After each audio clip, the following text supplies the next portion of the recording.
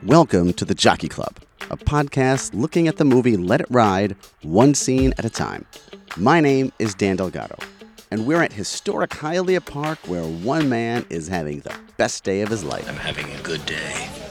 So come on in and hang out while we talk about this day and the greatest movie of all time, Let It Ride. Don't worry about that guy at the door. I've got you covered. You can even take my seat to the Jockey Club.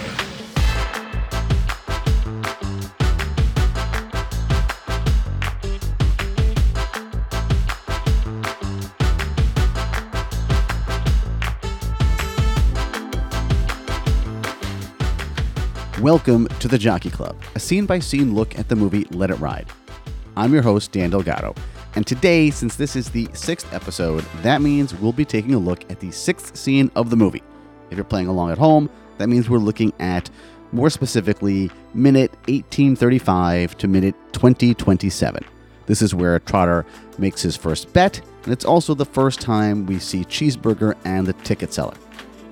And joining me at my usual table in the Jockey Club is someone who may be overqualified for the job, award-winning sports writer Richard Linihan. In addition to writing about horse racing for the Tulsa World and working at the Remington Park Racing and Casino, Linihan worked and was friends with the late great Jay Cronley himself, whom you know, of course, as the author of Good Vibes, the book Let It Ride was based on. In this episode, yes, we do get to talk about the 6th scene, but you will also hear about some bad beats at the track and just how close was Jay Cronley to his creation, Jay Trotter. I think you have a unique perspective when it comes to Let It Ride because you knew Jay Cronley, author of Good Vibes, correct? Right. We were friends for about 25 years, worked at the same newspaper. And he taught me everything I know, just about 90% of everything I know about horse racing. They came to me one day, my sports editor. I was covering the Dallas Cowboys and the Kansas City Chiefs for our newspaper. And our horse racing writer decided to become a U.S. district judge in Las Vegas. So she was going to law school. And he said, "You're about the only one with a flexible beat. So can you cover horse racing for us?" Well, my mom, she never took us around horses when we were kids because she had a dream, a recurring dream about a horse biting her in the back. So I didn't know the first thing about a horse. And I ended up having to cover horse racing. And they said, "Just go talk to Jay. He'll tell you anything you need to know." Now, it's interesting because since they had Jay there, you would think that he would be the person covering horses, no? He was our main columnist for the newspaper. He had 3 columns. He was like a humorist. Like a Yes. Dave Barry, and we couldn't afford to take him out of that position.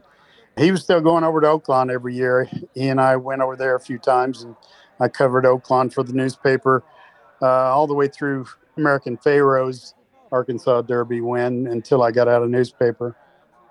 Oh, wow. So when is that? Is that like 2010? Yeah, I think so. And then I'm at Remington Park right now as the assistant communications manager here in Oklahoma, writing press releases for the horse racing here. Okay. So now, generally, when I have somebody new on this podcast, the first question I ask them, and maybe you'll have an interesting answer for this, is when was the first time that you saw Let It Ride? Oh my gosh, it was right after it came out. I mean, I had read the book already because Jay, had written it. It was called Good Vibes. The book actually had a different title, but I knew it was coming out, and he was, taking me aside and laughing at some of the parts that he thought I would love, and he was right. Robbie Coltrane was one of the ones that he loved the most, the teller who played that part. Oh, that's funny because the scene that we're going to talk about is the first scene that the ticket seller is in. So I'm really glad to hear that. I'm glad. I was hoping that since you are somebody who clearly you've had experience going to tracks and that you would have some interesting perspective on this scene where Jay Trotter makes his first wager of the day. But one thing I want to ask you before we start that is, all right, I always think it's interesting. Now, I talked to Jay. I interviewed him twice, actually. And I always thought it was interesting that in Good Vibes, he named his main character Jay a guy who goes to the track a lot. Yeah. And he's Jay, a guy who goes to the track a lot.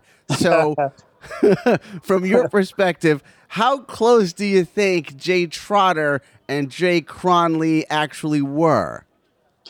Well, I would say they were very, very close to each other, with the exception of when Jay was on a losing streak, Jay Cronley. You did not want to be around this man at the racetrack. He would throw binoculars, goggles. And I saw him throw binoculars and hit a big glass window at Remington Park one time. I think he got kicked out of every track in Oklahoma.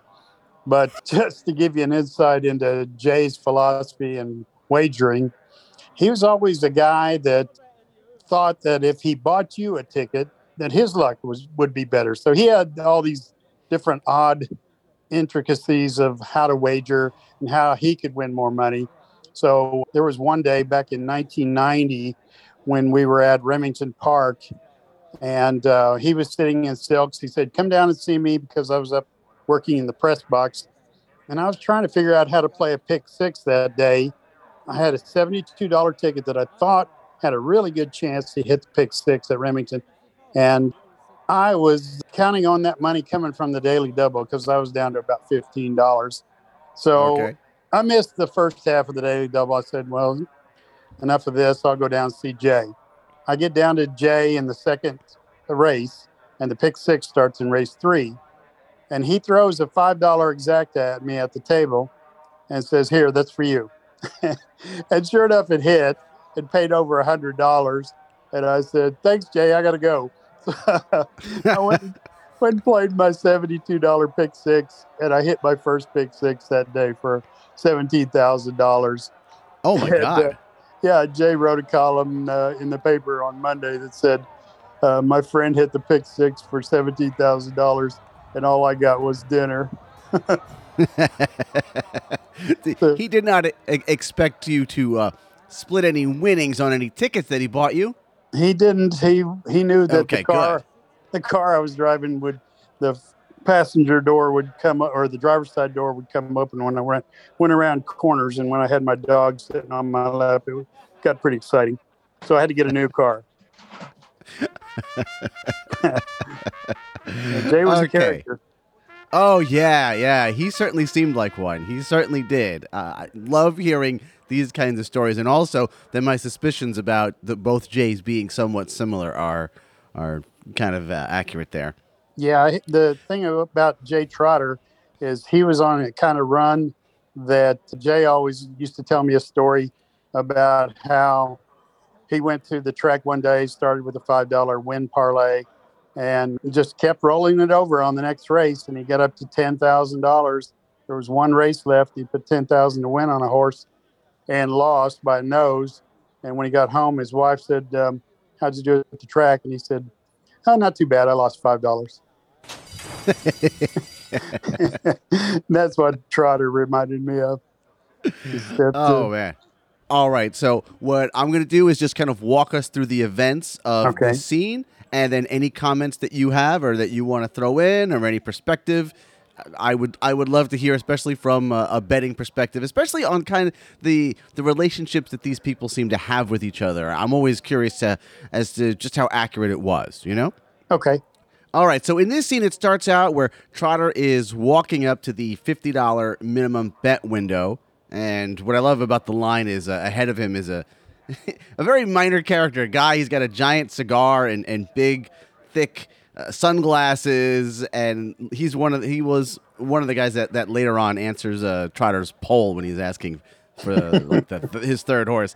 Anyway, behind him is the first time we come across Cheeseburger, played by Richard Dimitri.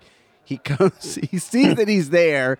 He looks at Jay, realizes that he's at the $50 window instead of, I guess, the normal $2 window for these guys. Yeah. And he asks him the best question. He says, "Is some relative die?" And, and Cheeseburger is a guy, he's wearing this red Hawaiian shirt. It is open all the way down to his navel. He's got a lot of gold chains. Did you see guys like this at the track? Oh, heck yeah. In fact, Jay told me that he based a lot of this story on people he saw at Oaklawn in Hot Springs, Arkansas. And I mean, if you know the background of that town, that was like a hideout for Al Capone during his big crime wave days back in what was it, the 40s or the 30s. I mean, he was so well respected in Hot Springs that they had a restaurant named after him, and nobody talked bad about him in that town. So you can imagine the kind of people it did attract back in the day when horse racing was actually the only thing you could bet on in those days instead of in sports. Oh, wow. So guys like Cheeseburger, based on real guys from who may or may not have been hiding out in Hot Springs, Arkansas. That's exactly right. So here, Cheeseburger asks Trotter which horse he likes, and Trotter, who's not been wanting to tell anybody his horse, kind of reluctantly, very quietly tells him it's the number 4 horse. And I'm guessing maybe he probably does not want to cause a scene or have a discussion, but this is clearly the worst thing he could have done because Cheeseburger finds this to be hysterical. He starts laughing. 4 horse is a joke, Trotter. A horse is a joke, Trotter. Everything he says here, by the way, is hysterical. and also, his delivery of these lines, they put little children on the 4 horse. To have their pictures taken. Excuse me. It's hysterically funny, right? That's exactly right. And let me tell you something. We had guys at the racetrack back in the day in 1990s. These are some of the best handicappers in this area of the country. We would always ask, who do you like in this race? And we'd say, do you like this horse? And one of them was Bob Forrest.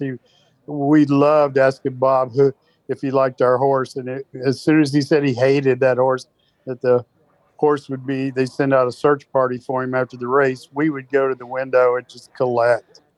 So there were characters just like that in the press box. I mean, one time Jay even almost got into a fight in the press box with Bob Forrest. They worked for the same newspaper, but Bob and Jay did not like each other. And Bob had picked a horse that was like 3-5 to win a race, and Jay loved this horse that was 7-1. And they're coming to the quarter pole, and Jay's horse has about a 5-length lead, and he says, "How do you like that, Bob?" And Bob says, "You can't cash your tickets at the quarter pole." And I mean, the 3-5 horse ends up beating Jay's horse by a nose. And oh my God. Jay got out of his chair and went over to Bob and was just kind of belly bumping him. "You going to tell me when I can cash my tickets? You going to tell me?" It was great times, man. Oh my God. So a lot of these guys in this movie, they seem to be under the impression that they know a lot about the sport of horse racing. They know a lot about these horses. Everyone believes that the 4 horse is a joke. Do people like this, they actually believe these things? How do they have this sort of, is it an insight? Is it because they've seen the horses run in another race? Is it a sixth sense? Where does this idea or this this thought of knowledge, this belief, I should say, this belief of knowledge, where do you think that comes from? Well, you know what? In the case of guys like Bob Forrest, who was considered one of the best handicappers here in Oklahoma when Remington Park opened up, this guy had a memory that was just like a steel trap. He could remember any race that he ever saw. And if a horse got in trouble in that race, then he would know the next time to bet it. And unfortunately, he always bet it wrong. He'd bet a $40 straight exact and it'd run first with a different horse. And so he had all kinds of collectors coming after him. But he was the best handicapper in the world, but he was the worst bettor. So it's funny. These guys, they just, they get on their high horse and sometimes they do know a lot about horse racing, but they still lose thousands of dollars. Yeah. Okay. All right. So at this point, where Cheeseburger is laughing at him, making fun of him, Trotter starts yelling for help, and I'm impressed at how quickly the security guard comes up. It's Reardon. We'll learn later on, but he appears and he picks up Cheeseburger and starts taking him away. Cheeseburger cannot stop laughing at Trotter. He's not even concerned so much that he's being removed. He does say to him, "Watch the chains," as he's being manhandled, right? Yeah. And it's almost as though, yes, I understand that you have to remove me because I'm harassing the customers. Just don't break my chain as you do it. And you still hear him laughing like a good solid 30 seconds to a minute after he's gone from the scene. Sorry to interrupt this conversation, but we have a correction. Please update your racing form to indicate that Cheeseburger's laugh lasts only for about 6 or 7 seconds, not 30 seconds to a minute. But it does seem longer. Thank you. That's right. That's the man that's been in horse racing jail before, isn't it? Have you ever been in a horse racing jail? Is that a thing? I have not. I haven't even seen a track that has some NFL football stadiums like the old Veterans Stadium in Philadelphia used to have a jail just for overzealous fans. Of course, that's Philadelphia. But the closest thing I've come to criminal activity, I worked at a little tiny track here in Tulsa, Oklahoma, called Fair Meadows, and we used to have about 10,000 people come out before all the lottery and all this stuff blew up, the casinos. And so 10,000 people would come out to the track. And then one weekend, I heard a big commotion over by the betting windows, and I go to see what's going on, talk to our head of security, and she said, well, we just took a guy to the hospital. His friend won $1,000 on a trifecta, and he owed his buddy money that was there with him, and the buddy wanted to get his money, and he wouldn't give it to him, so he bit his ear off. Oh, yeah. And here's the funny part: we could have taken him to a hospital about 2 miles away from the track, and because he was of Native American status, he wanted to go to an Indian hospital, which was an hour and a half away from Tulsa. My God. Yeah, they just put his ear on ice, and he just enjoyed his ride. Crazy. All right, Trotter finally gets to the window, and this is where we first see the ticket seller. And the ticket seller does not like Trotter. No. Trotter's there to drop his $50 down on his number 4 horse, and the ticket seller immediately tells him, this is the $50 window. The $2 window is right over there. So have you had any experiences with ticket sellers who notice regular guys that maybe they don't care for because, I don't know, they're undesirable, they're degenerates, whatever? Oh, yeah. I'm sure that the teller there in the movie thought, here's another guy that thinks he knows everything about horse racing. I'll put up with him, but at any cost, I'll make sure that he is denied any kind of integrity. So at first he just hates his guts and kind of derides him. But as you see during the movie, that changes. Oh yeah, it completely changes, right? Like, yeah, this is great because it's this first interaction that it's just so negative. But yeah, as we go on, it's going to become so much better. You know, I can remember that I would go to Highlight with my brother, and he would handle all the betting. He's my older brother, and there would be certain guys that he kind of knew, just in this, like their entire relationship was just, I'm betting, you're handing me a ticket. But they had like a little bit of conversation, a little bit of rapport. And so I would think that just like that, there's also that flip side where it's like, ugh, this guy again. It's got to be what Jay is. So Trotter insists on making his bet. The ticket seller eventually, he sells it to him, and he says, thank you. The ticket is so snide. He says, believe me, it was nothing. It's just completely dismissing him. And then even after Trotter leaves, he starts like staring at that $50 bill. Like, is this real? Is this legit? So I guess really that is pretty much the end of that scene. But that ticket seller relationship, that's not anything that you've had. What would have been your relationships like with ticket sellers? Well, I did work running a simulcast facility in Tulsa there for a while, for about 16 years. So I had to deal with the tellers as well. And some of the tellers, you want to trust them, but in the back of your mind, you better keep an eye out for it. Any of them. You start out the day giving them a $2,500 cash bag, and they turn that in at night, after all the tickets are sold. And we got everything in one morning and started counting it, and we were $2,500 short. I mean, you gave him a $2,500. Yeah, each of them to take to their Okay. drawer. And then they would use that to Okay. we would give them that to make change for the guys that bought tickets and stuff like that. So at the end of the night, they turned their cash bag in, plus all the bets that were in it. And we were short one morning, $2,500. And one of the tellers had left her bag in her drawer. It's just unlocked. It was still there. Wow. When we got in there in the morning. She was very, I mean, you get all kinds of different people that work that job, and you kind of get what you pay for. Yeah. I totally understand that. So let me ask you, what did Jay, when this movie came up, what did he have to say about it? Did you find him to be proud of it? Did you find him to be, okay with it? Like, what do you think his attitude was?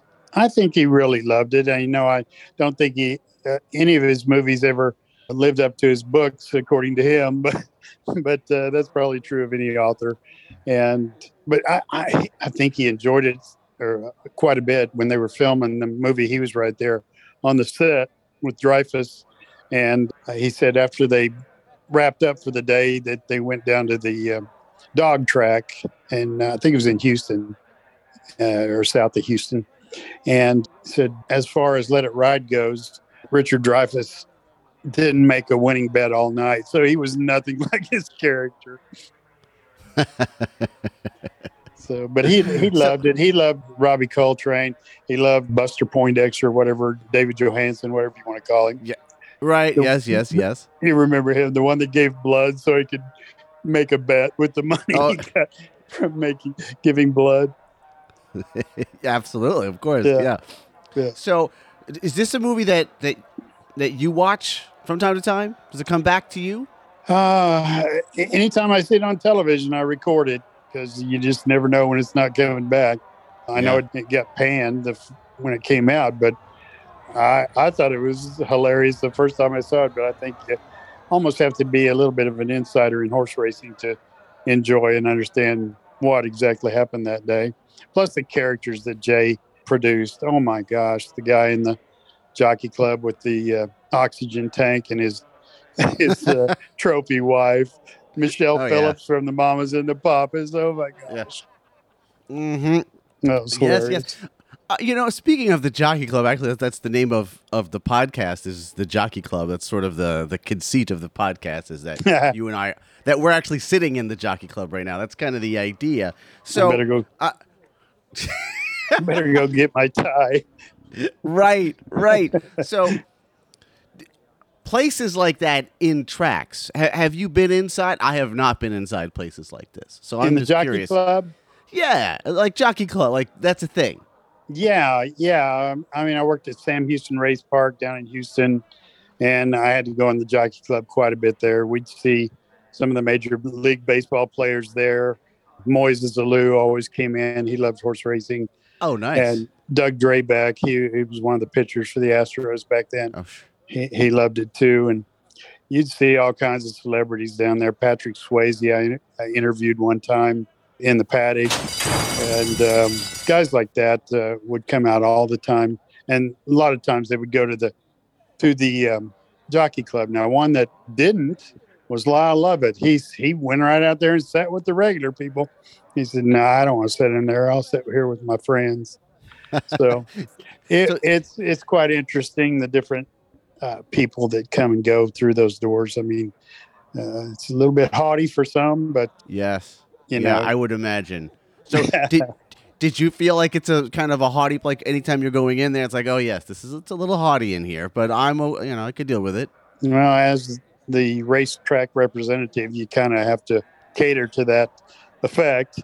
But Moises Alou, guys like that, they were really nice people. I mean, most of them were just regular people that had money, just lucky enough to be in that upper set. I mean, I don't know if you ever saw the movie Best Little Whorehouse in Texas. Oh, sure. Yeah. The part where the TV guy comes and That guy that actually the character was based on, the TV announcer, he used to come to the racetrack all the time in Houston. And his wife actually passed away right there in the Jockey Club one night. I know Oh, that's not funny, but it was just odd that oh yeah, someone, no, that's definitely an odd thing. Did she have a heart attack? She just sort of keel yeah, over? just collapsed right there and was Mm, gone. It was crazy. okay, and so if you have a preference, are you a Jockey Club kind of guy, or are you more like you're gonna sit in the bar with the other guys? Well, one time I was in as a part of the media. I went to the Breeders' Cup at Hollywood Park. It was the year Skip Away won the Breeders' Cup Classic, and Favorite Trick, the 2-year-old, was champion horse of the year, and he won the juvenile that year. So I get to the track at Hollywood Park, and my media credentials were hanging on my shirt just like they're supposed to be. I get up to the press box and they said, "No, you don't have a seat up here." I said, "Well, where am I supposed to go?" "Go wherever you want, but not up here." So I went down to the rail and hung out with all the winos and in my suit and tie, and I had the greatest time of all. So What, I'd what rather just mingle among the people. what was it? Sort of a let it ride kind of experience, like those kinds of characters are hanging out on the rail. That's where they Oh hang. yeah, yeah, it's Yeah. crazy. Those people are just nuts, especially in California. All right. Well, Richard, I think we've done it all. I think we've covered this particular scene. So, unless there's anything else that you'd like to add, Well, I have one little story you might find interesting if you got l- time. lay it on me. All right.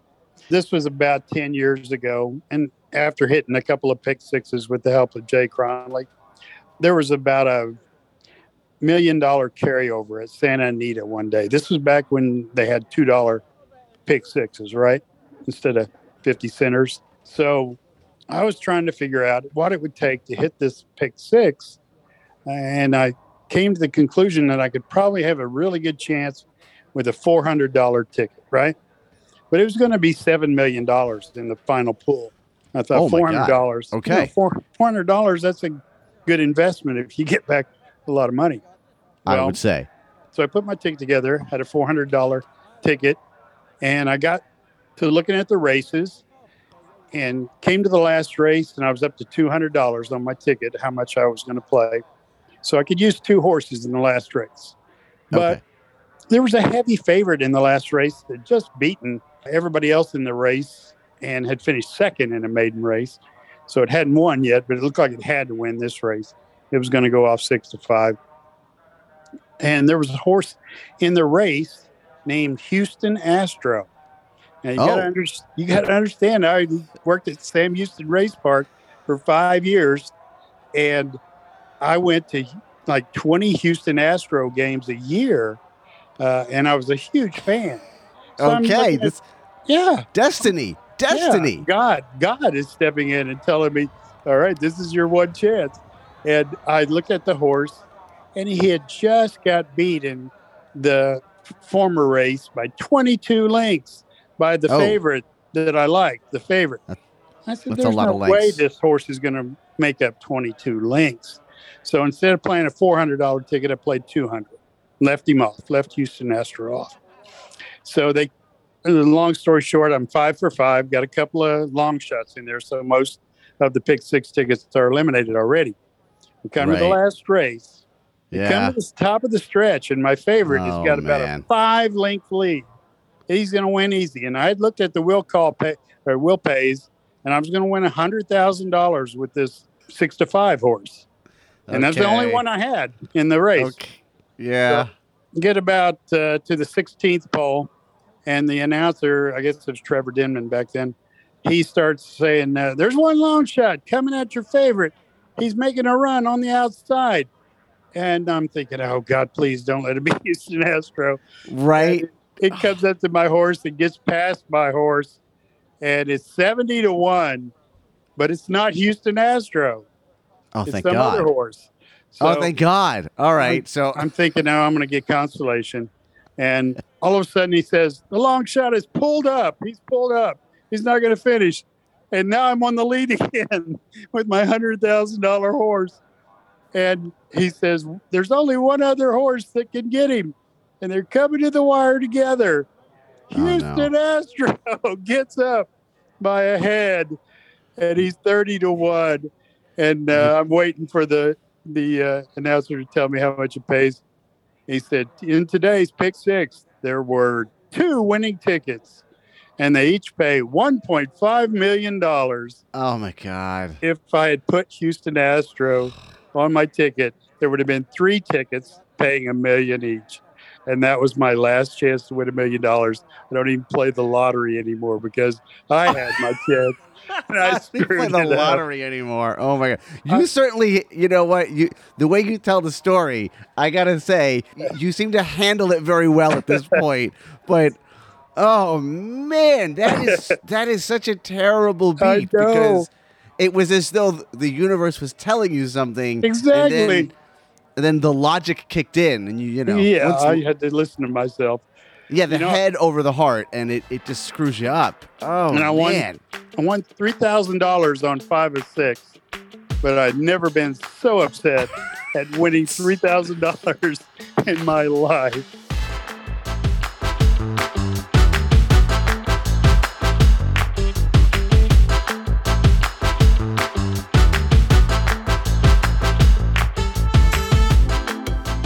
Thank you for listening to this episode of The Jockey Club.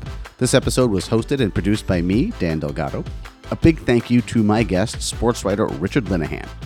Our theme music is from Epidemic Sound. Our cover art is by Sean Labrie. If you enjoyed this episode, and I really hope you did, well then you can feel free to leave us a very nice, pleasant 5-star review wherever it is that you can. That's Apple Podcasts, Spotify, some other podcasting app, or better yet, maybe just tell another Let It Ride fan about it. It may or may not help the show get noticed, but it will bring a little bit of satisfaction into my empty life. You can contact me through my email. It's dan@moviemaker.com. I'm on Twitter @Dan_Delgado, or even better, I'm on the Repod app, which is a great way to not only to listen to podcasts, but to interact with podcast hosts like me. You can find it in your app store. Come by and say hello. This has been Dan Delgado for the Jockey Club. And remember, you might be walking around lucky and not know it.